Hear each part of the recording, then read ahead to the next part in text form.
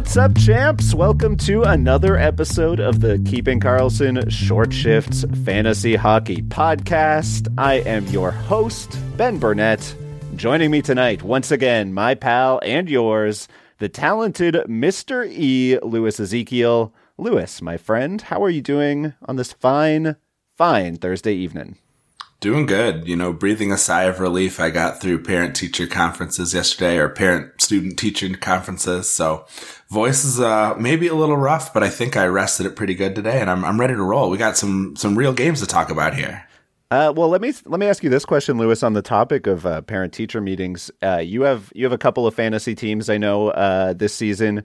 We're very early on in the season, but whose parents would you be wanting to talk to try and, stimulate a better performance? Who are you already upset with if they were one of your classmates?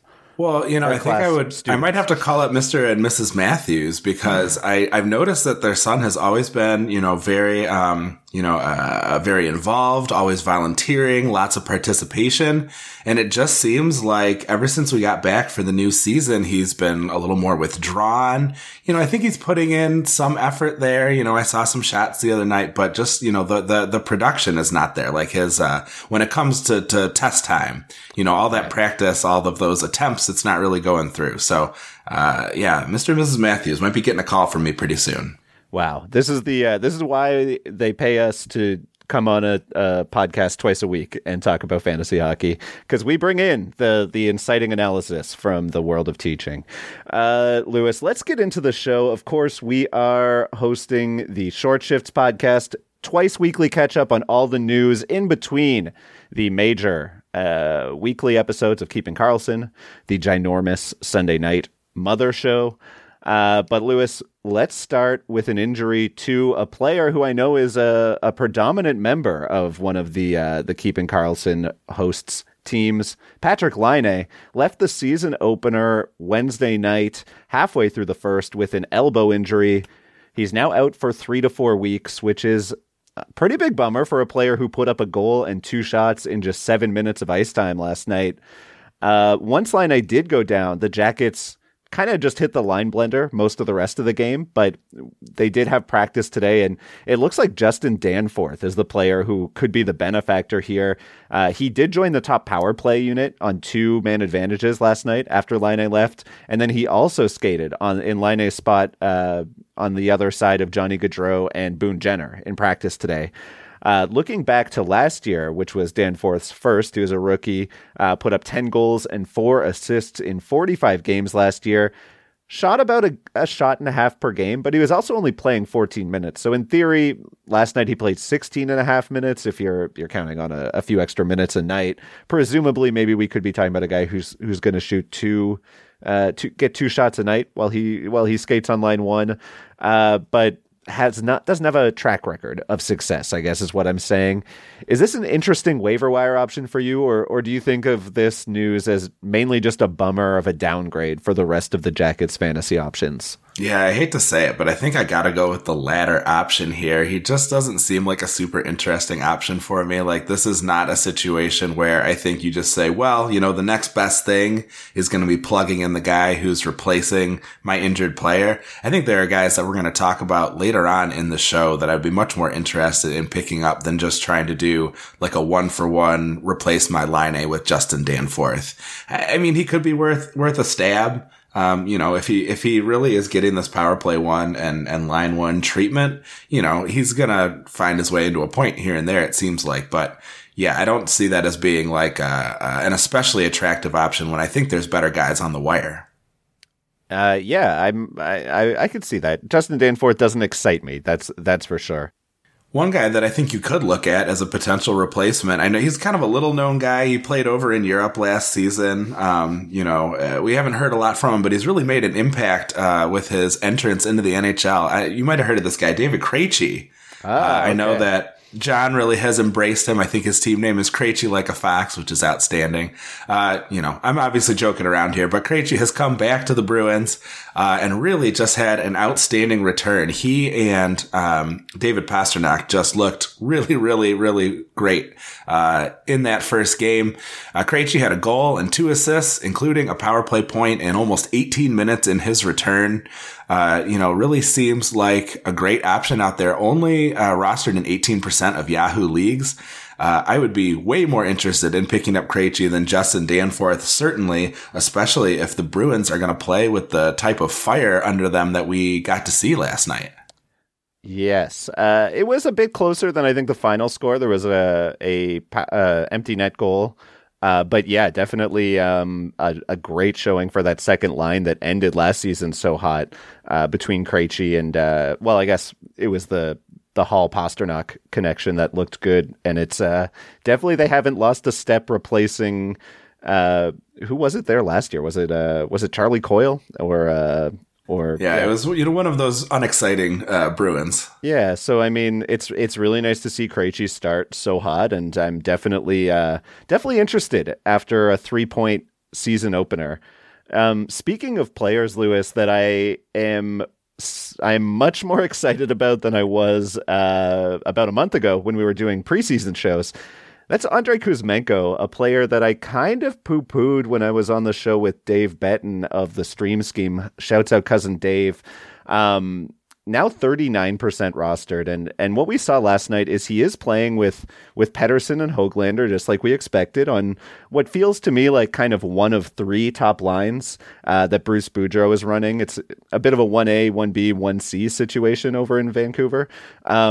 But also, when Brock Besser went down, it looked like, okay, this is a cool opportunity for Kuzmenko to sort of maybe put up some extra points at the start of the season. But obviously, Brock Besser is Brock Besser, was on pace for 40 goals as a rookie, that type of a player that we just sort of see as one of the staples in Vancouver.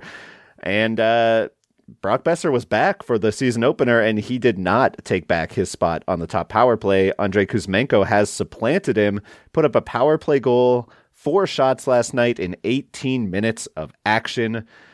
If that's the case, if we're looking at a power play 1 Kuzmenko, I am going to have to walk back my preseason hesitation all the way back to the start, because that's a must add, I would say. I would prefer him to Krejci, and I would definitely prefer him to Justin Danforth. What do you think about that, Lewis? Yeah, so what stands out to me is the shots and the minutes. When you're dealing with a 1A, 1B, 1C situation, as I think you described it well, you want somebody who is, getting reasonable minutes, like above, 17, I think is where you want to aim. And that power play 1 opportunity, I think, is going to make sure, as long as he holds it, that he's going to be out there, getting some really productive minutes. I love that he took 4 shots. I think that is really exciting. I am not surprised at all that of most of the people, at least the people we're going to be talking about in the first half of the show, he is the most rostered. A cool opportunity for him. I know there was some buzz for him at the start of the season, and not everybody shared it, myself included. I was leaning your way, just because I don't love the idea of what that, top 9 kind of looks like. But, that when you have that type of situation, I think having the top power play guys is going to help ensure that you're going to get the best opportunities, and you're not going to have players who are on lines that are not going to see as many minutes or as much success. Kuzmenko put me down as definitely very interested. I don't know that I necessarily like him more than Krejci, just because I do think that the Bruins are kind of going to be leaning on him, because they have the opportunity to play him instead of a Charlie Coyle type. So I feel very confident that Krejci will maintain his position, even if his position isn't necessarily as high flying as Kuzmenko's. But Kuzmenko, obviously with winger eligibility, and on a pretty nice top unit. So I like that for him while he's there. I like them about equally, but we're splitting hairs here. That's not a major concern. I agree. Yeah. I could see, I wouldn't fight you over Krejci, over that take. Good. I appreciate that, because I don't want to fight you either, bud. Well, we are going to fight, though. There's going to be something. All right, let's head over to Seattle, who, unfortunately for them, gave up quite the comeback to the Ducks. But there was another surprise there besides how Anaheim was able to come all the way back, and that was seeing Justin Schultz play 71% of Seattle's available power play minutes, a whopping 5 minutes and 34 seconds overall. He notched 2 power play assists in that time. He also managed 2 shots and a block and about 20 total minutes of ice time. And he was out there with Beniers and Bjorkstrand, and the other 2 slots kind of flipped around. Sometimes it was McCann and Burakovsky. Sometimes it was Donato and Wenberg. A lot of us were looking at Vince Dunn as the likely power play 1 quarterback, and he did manage a power play assist of his own, but in far fewer minutes. And if Seattle does keep things the way that they are right now, with Schultz only 3% owned on Yahoo, this is a potential power play 1 QB that's available in an awful lot of leagues. I definitely think it's worth a shot. He could be kind of like Kalen Addison, who's had a lot of excitement about him as potentially being, Minnesota's power play 1 guy. Certainly, Schultz is not known for his offense the way that Addison supposedly is, but, that's a nice opportunity. He's got some really skilled players out there. We thought it was going to be more of a 50-50 split, but, it definitely seemed tilted in favor of the Schultz, Beniers, Bjorkstrand power play 1. So I love to pull a lottery ticket like that to grab a guy early on in the season and just sort of see where it goes. Because that's if he ends up holding on to that spot, that's a guy that you could be picking up for nothing at the start of the year, and he could be in your lineup all season long potentially. Yeah, he reminds me of sort of like a Shane Ghost Despair type of bet, like Ghost was last year, where it's like, you're not picking up a power play 1 guy on a team that's going to light the world on fire, but like if he holds that position, then it could be really interesting because, Matty Beniers, 11 points in 11 NHL games now. Bjorkstrand looked great last night. And Lewis, I don't want to freak you out too bad, but I definitely don't want to step on Cousin Dave's toes. But Seattle may just have the league's first streamagami next week, so definitely a good time to have some valuable players off of Les Kraken. So I'm on board for that. I would rather have him than Kalen Addison right now. Addison currently playing his first game of the season, pointless through the first period, but hey. Slow start for Addison, but that's enough for me to just say, hey, I'd take the shot on Justin Schultz, and I would be just fine dropping Vince Dunn pretty much. If they didn't have the great schedule next week, but like in any league that's not deep, I'm probably dropping Vince Dunn. What do you think about that? Yeah, I think I could see holding him through next week, depending on how many defensemen you have and if that's going to be a benefit to your overall schedule. But yeah, if we see another game or 2 like this, I wouldn't have any problem dropping him down to the waiver wire. And then, of course, you'll keep an eye on him and we'll update you if things start to change. And I like what you said about preferring Schultz to Addison. Schultz obviously has been in the league for a while. A veteran guy. He's probably going to end up playing, 5 extra minutes of ice a night. So that's going to give him more opportunities to get those peripherals for you. I think I could definitely see preferring Schultz to Addison potentially, with the caveat that we haven't seen him play a full game yet. So, who knows what he looks like on that power play. But I could definitely see, if you're trying to make a drop. But I feel like there's so many injuries out there. Like lots of teams are just filling in a slot for somebody who, went down, a Jake DeBrusk, a Patrick Laine. So, two very similarly rostered players right there. Well, I'm sorry, just teasing. In my narcissistic way, I'm thinking about players that are injured in my particular matchup. So, of course, I should have top of mind. Guessed, yeah. Lewis, we have to talk about a couple players who popped 2 power play goals in their season opener. But first, we're going to take a very quick break. You're listening to Short Shifts. Welcome back to Short Shifts. I am joined, of course, by my best pal and co-host, Louis Ezekiel. Louis, we are going to Colorado next, where we have to talk about a couple of players who are looking like they should be on pretty much every single fantasy roster right now. That's Valeri Nichushkin and Artturi Lehkonen. Nichushkin, 77% rostered on Yahoo. Lehkonen, 59%. And both Lehkonen and Nichushkin scored 2 power play goals apiece in the season opening blowout of the Chicago Blackhawks. 3 points for Lehkonen, all on the power play. He put up 3 shots and 19 minutes of ice time on that top line with Nathan MacKinnon and Mikko Rantanen, as well as that power play 1 deployment. And for Nichushkin, it was 2 power play goals, 5 shots, and 20 minutes of ice time, in addition to being on the top unit, also on a new look line 2 with Alex Newhook and Evan Rodriguez. Erod, as I think I made that one up, is as I recall. Yeah, canonically. So at some point, obviously, Gabriel Landeskog is going to come back, and presumably one of these two will lose a power play spot. Looking back on my draft, I did draft Nichushkin fairly early, like round 10 maybe in Cupful, because he'd already been good last year, and it seemed like he was in line for a deployment bump. Lehkonen went much, much later. And at this point, as I said earlier, I think they're both must rostered. But I'm curious who you prefer here, because I do kind of feel like I could go either way already. I mean, I think Nichushkin has the safer floor just based on being reliable in fantasy last year. But if Lehkonen is going to get line 1, power play 1 for any stretch of time past the Gabriel Landeskog return, I would prefer to have him. Yeah, I think you've got the right idea here, and it really sort of, I guess, depends on what you're looking for as you're picking these guys up, if they are in fact available in your league. I really like Lehkonen's spot, obviously, on that top line, but we also know that time on the top is probably pretty limited because we're going to get Landeskog back eventually. So if you're looking more short term, if this is like an injury replacement, I think you go Lehkonen.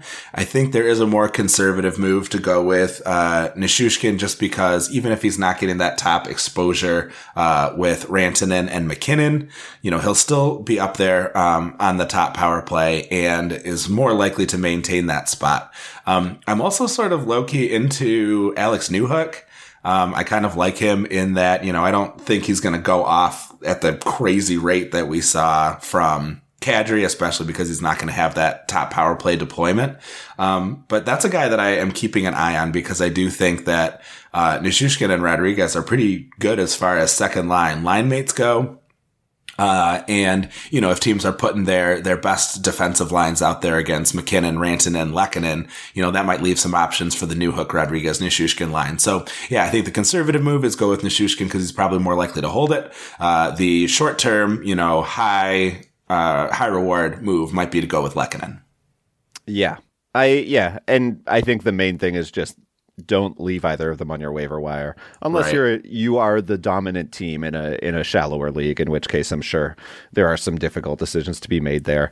You figure those guys got to be held across the Cupful, right? I doubt there's any league. Anybody who's listening who's playing Cupful, I doubt you're going to be able to go to your waiver wire and grab them. But if you're definitely not Nichushkin, but I wouldn't be shocked if there was 1 or 2 Cupful divisions where Lehkonen was not. Yeah, if maybe he gets dropped after the draft and nobody rushed to grab him or something. Maybe. Yeah. All right. I want to talk about a guy who participated in a big way in that major comeback we talked about as Anaheim took down Seattle in overtime. And one of the big fantasy beneficiaries was Ryan Strome. We sort of had spent some time wondering in the offseason, was this guy just an artifact of his superstar line mate? But he really had an outstanding debut for the Ducks. He scored a power play goal, got 2 assists at even strength, and was on the ice for all 4 regulation goals before Troy Terry finished things in overtime off a sweet setup. I love when a goalie makes a stretch pass. John Gibson just nailed that pass to Terry to put the game away. That was really fun to watch. At any rate, one thing that I really liked was that Strome's lines with Terry and then either McTavish or Vetrano were the only Anaheim lines that weren't caved in on shot attempts for the Ducks. So it's nice to see, him when he was out on the ice, he was having a positive impact on the offense along with his line mates. Zegras is the center to own for Anaheim, certainly, but if you missed out on him, Strome does look pretty appealing.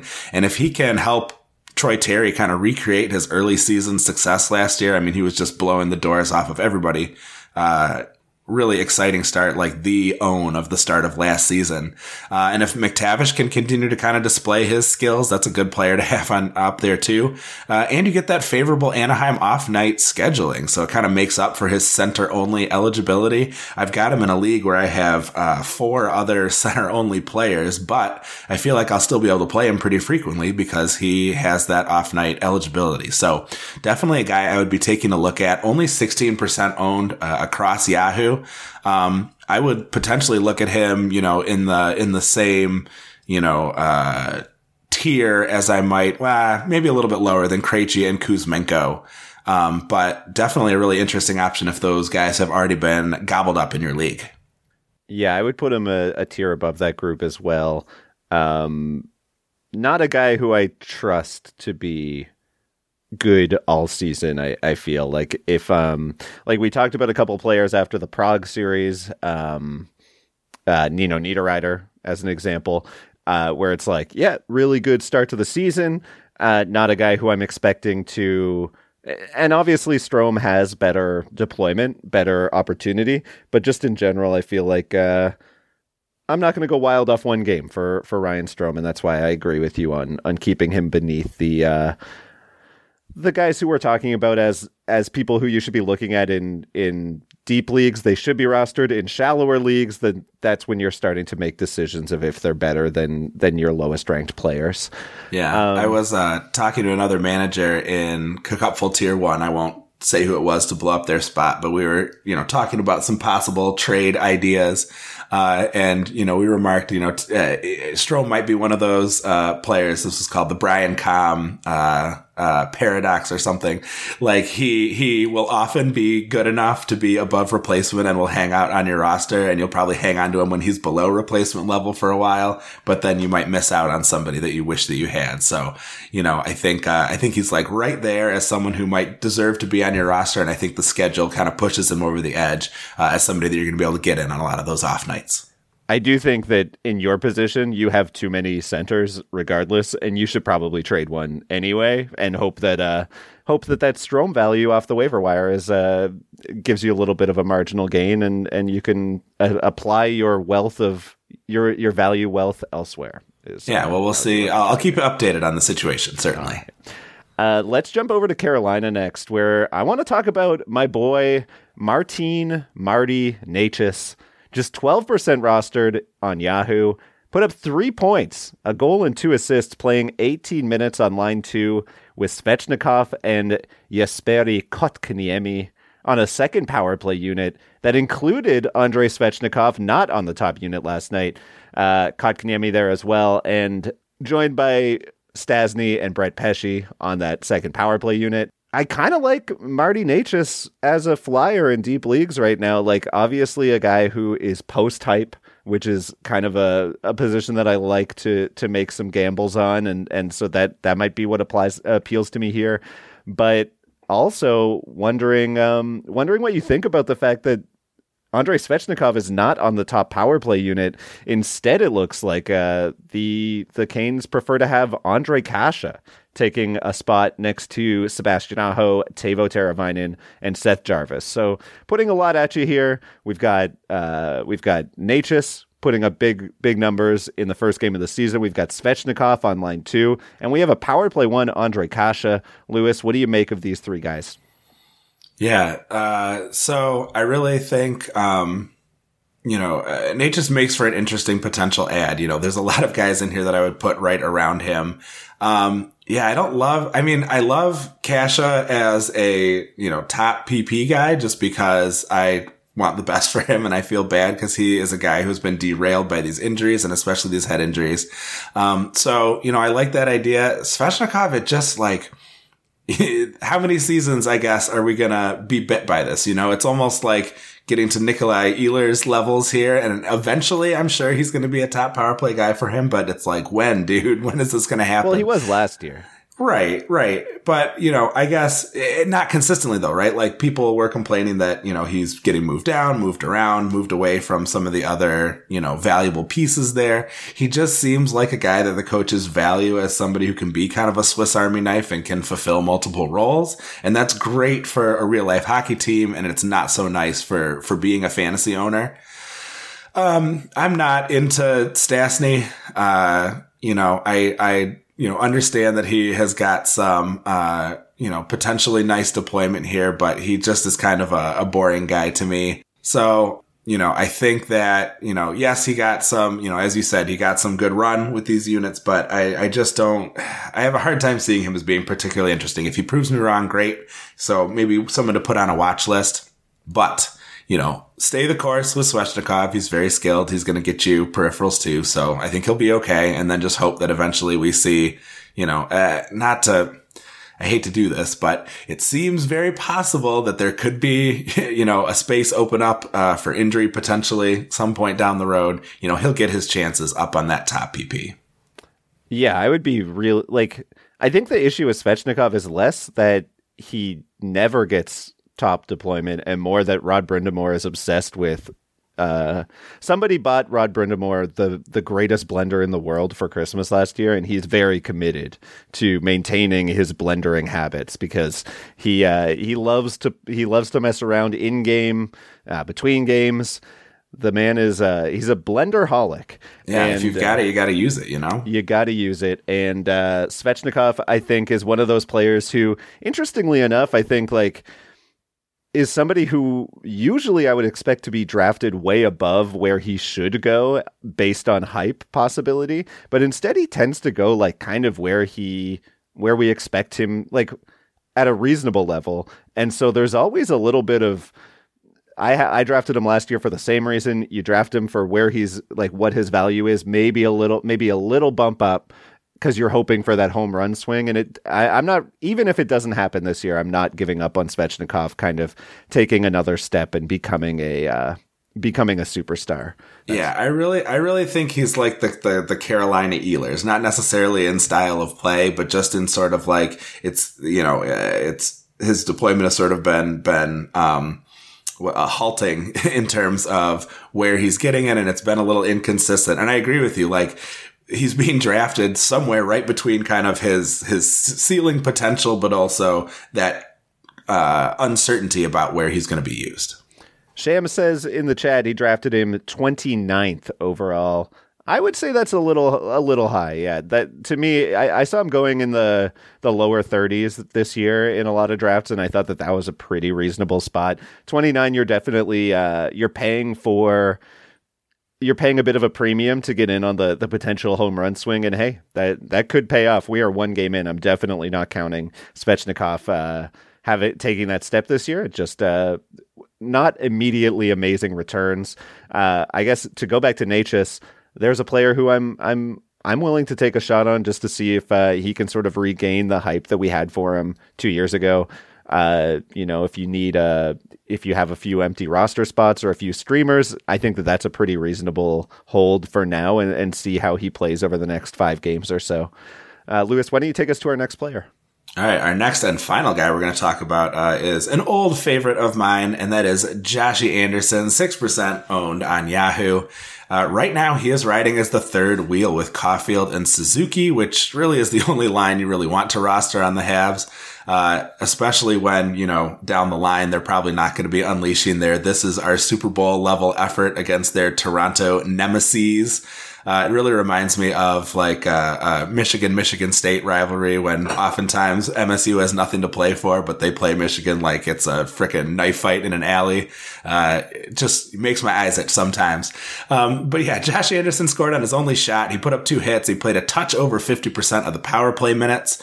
So he seems like a guy that you can grab if you're looking for someone on Montreal with exposure to these budding stars. Again, we're only 1 game in, so things could certainly change, but they got to be happy happy with the outcome against Toronto. So I imagine they'll run the same lines at least for the next game or two. The only one red flag, though, is that every Habs line was underwater in terms of shots on goal percentage. Only the Dadonov line managed to break even. So last night's success may have been a bit of a mirage, even beyond just sort of Montreal punching above their weight in the opening game and against a rival. But, you know, if there's anybody that I'm looking to pick up as a free agent from Montreal, Josh Anderson is the guy. He can put together the peripherals. He's known to shoot, even though he only had one shot in that last game. And, you know, you're not going to be able to pull a Caulfield or a Suzuki, but you can pull their third wheel for the time being. What about Shawnee Monty's debut as a Hab? Put up a goal, playing on power play one as well. Has a better history of production. Does Monahan interest you at all? I mean, yeah, I think a little bit. I don't love his even strength deployment though. Like I like that he's on the power play. And there was definitely somebody on Twitter, I wish I could remember who it was, but they were just like, you know, Monahan's going to score in this opener, right? Like definitely is going to happen. So they really nailed it. I don't know. I think I would rather have the guy with Caulfield and Suzuki. I feel like Anderson can score, similarly to Monahan with their deployment being, you know, what it is. Yeah. I mean, I don't mind, Hoffman, Monahan, Doc could be pretty decent. And that's the only line that outshot out-Corsied the Leafs, I guess. There you go. The term I'll use. Kind of funny to see that top line on for all five even strength goals last night. 3 goals for, 2 goals against. I will say, like, in terms of looking at shot metrics, in a 1-game sample on the first night of the season, I'm not going to overreact to any of that. You know, it's way too soon to be worried about whether or not the top line outshot the heavy favorite. You know, I think that he'll stay there regardless, unless the team sucks, and that is definitely a possibility. That just let's not write that off possibility for sure. I will say though, one name I got to throw it out there after he played 91% of the power play time last night. Chris Weidman, power play superstar. Literally 33% of his minutes last night in the season opener were on the man advantage. He did nothing on the score sheet. 1 shot, 2 blocks. Okay, that's not fair. And put up 2 PIMs if you're in a multi-cat. But if your league is very heavy on power play points or points in general, he wasn't the worst player, the worst fantasy hold in the world towards the end of last season. 10 points in the last 15 games, 17 in the last 36. I don't know. I have to mention him because the opportunity is there. When you have a power play quarterback out there on the waiver wire, you've got to mention him because there's plenty of people rostering defensemen who don't have that same kind of power play opportunity. So, you know, it can definitely be a worthwhile, it could be worth taking a look at. Wait, one more note here. As Shams is noting in the chat, Mike Matheson expected to miss 8 weeks with an abdominal muscle strain following the results of an MRI as well. So yeah, Chris Weidman about to just be playing all situations. Chris Weidman, you heard it here first. Superstar stud. Well, yeah, so I was going to bring up Matheson too. And yeah, so I think that's a really good point. I'm glad Shams mentioned him. And yeah, certainly he's going to be without kind of the specter of Matheson hanging over his shoulder. And it is really going to give him a chance to solidify the job if he can be effective. All right, Lewis, that's all the time we have for tonight. We are venturing deep into long shift territory. Man, coach is gonna have us, you know, doing sprints afterwards. Elon's going to send us on bag skates after this. So we got to go. We got to get ready for the rink. But I want to thank everyone for listening. I want to thank you for joining me, my friend. And I'm looking forward to, congrats on finishing the first week. I'm looking forward to hanging out with you again next week. All season long, bud. Thanks everybody for joining us. Those of you who are listening on the pod or who joined us for the Twitch. Please make sure to give us a follow at Short Shifts KK. Brian and Elon, of course, are at Keeping Carlson. Dave Betton of the Stream Scheme at NHL Stream Scheme. And you can follow the suite of Game Day accounts, Game Day Lines, Game Day Goalies, and at Game Day News, all put together on the Game Day Tweets website. John Reed on the ones and twos for us, helping us make our Twitch look awesome. And visit the great sites where we research our episodes at Yahoo, Frozen Tools, Natural, Stat Trick, and Cupful.com. Our intro and outro music was created by Pat Roach. And until we see you next time, play smart and keep your shifts short, unlike us.